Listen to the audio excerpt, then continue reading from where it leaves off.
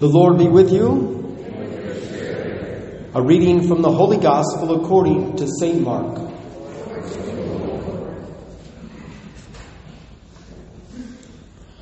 The Spirit drove Jesus out into the desert, and he remained in the desert for 40 days, tempted by Satan. He was among wild beasts, and the angels ministered to him. After John had been arrested, Jesus came to Galilee proclaiming the gospel of God. This is the time of fulfillment. The kingdom of God is at hand. Repent and believe in the gospel. The gospel of the Lord.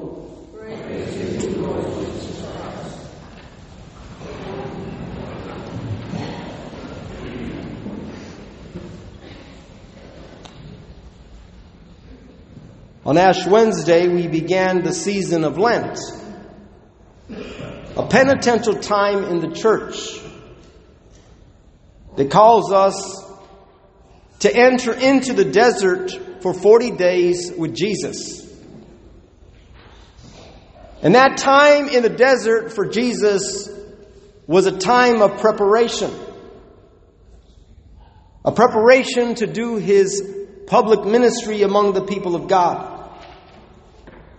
And if we look at the stories in the Old Testament about the prophets, when God called them, commissioned them to do a certain task, to undertake a certain mission, God always tested the prophets. He put them to the test. They were often tested in the desert. They were tested by the people around them. They were tested by their flesh. And also by Satan. The church tells us that temptations come to us in three ways.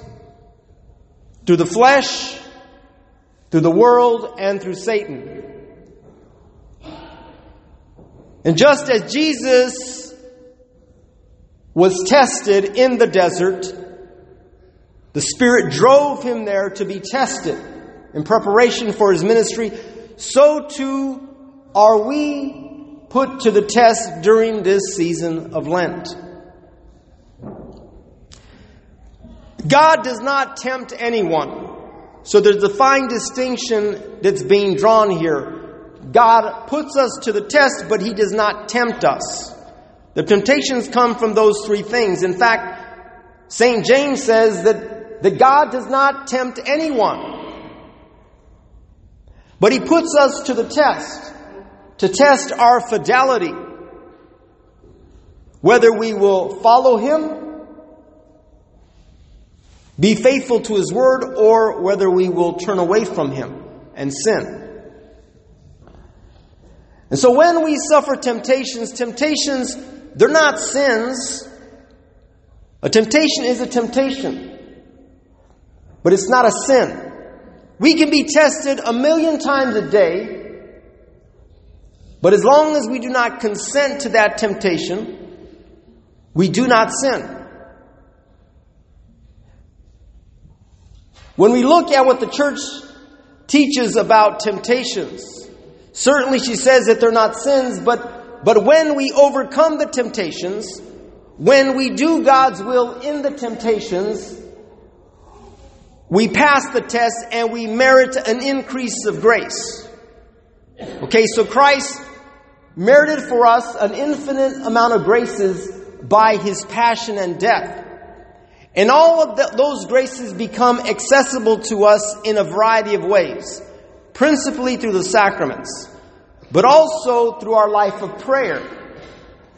And so, when we pray faithfully and we follow God's word, especially in those temptations, and we pass the test, we merit an increase of grace because of our fidelity, our faithfulness, not just in the prayer, but in whatever we're suffering. And we are certainly called to pray when we are being tempted.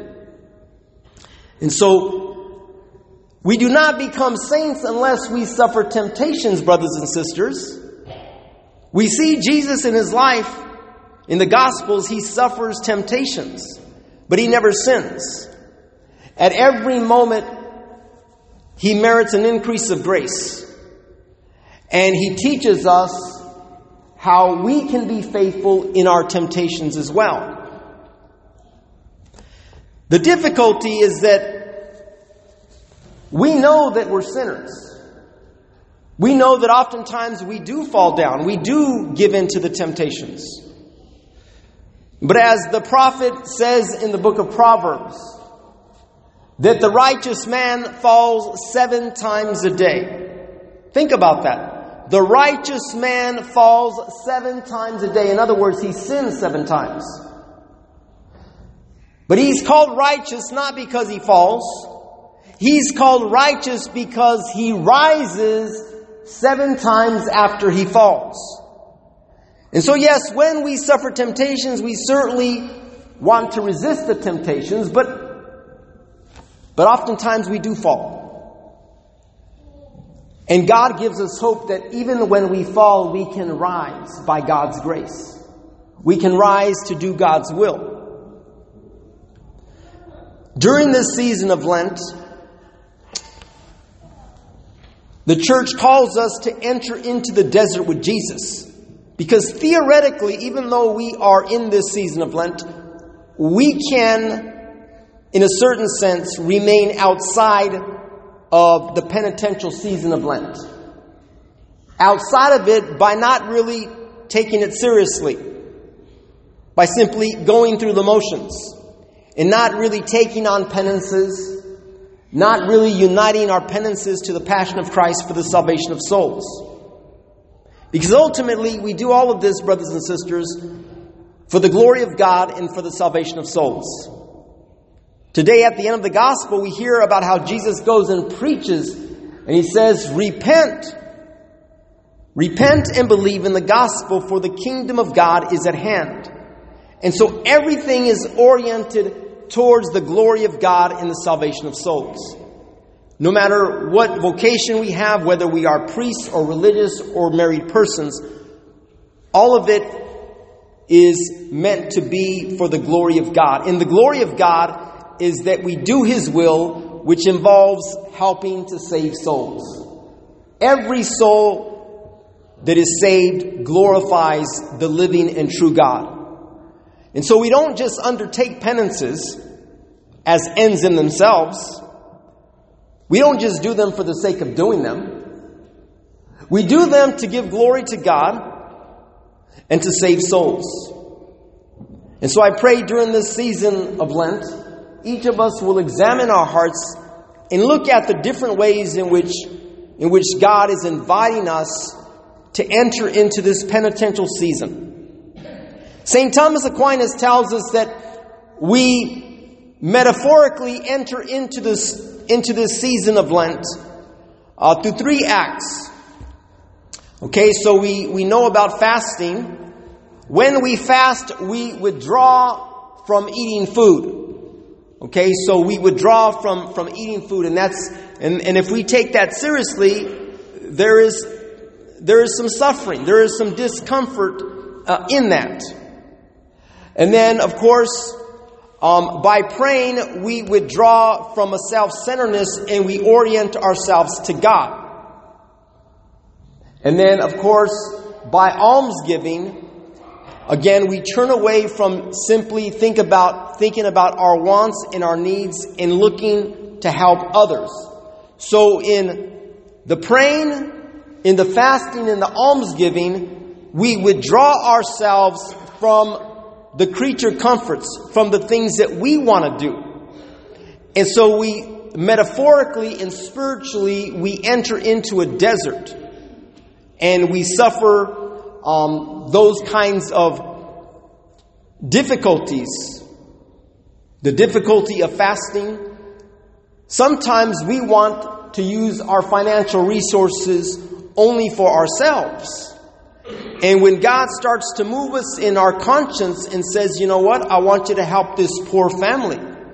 This poor family that needs a little bit of help, or I want to help grandma or grandpa with something. So that helps us to withdraw from the world. And in doing so, we enter into that desert, brothers and sisters. And so I want to encourage us to live this season of Advent in a holy way, so that we can truly do all of this unto the glory of God in the salvation of souls.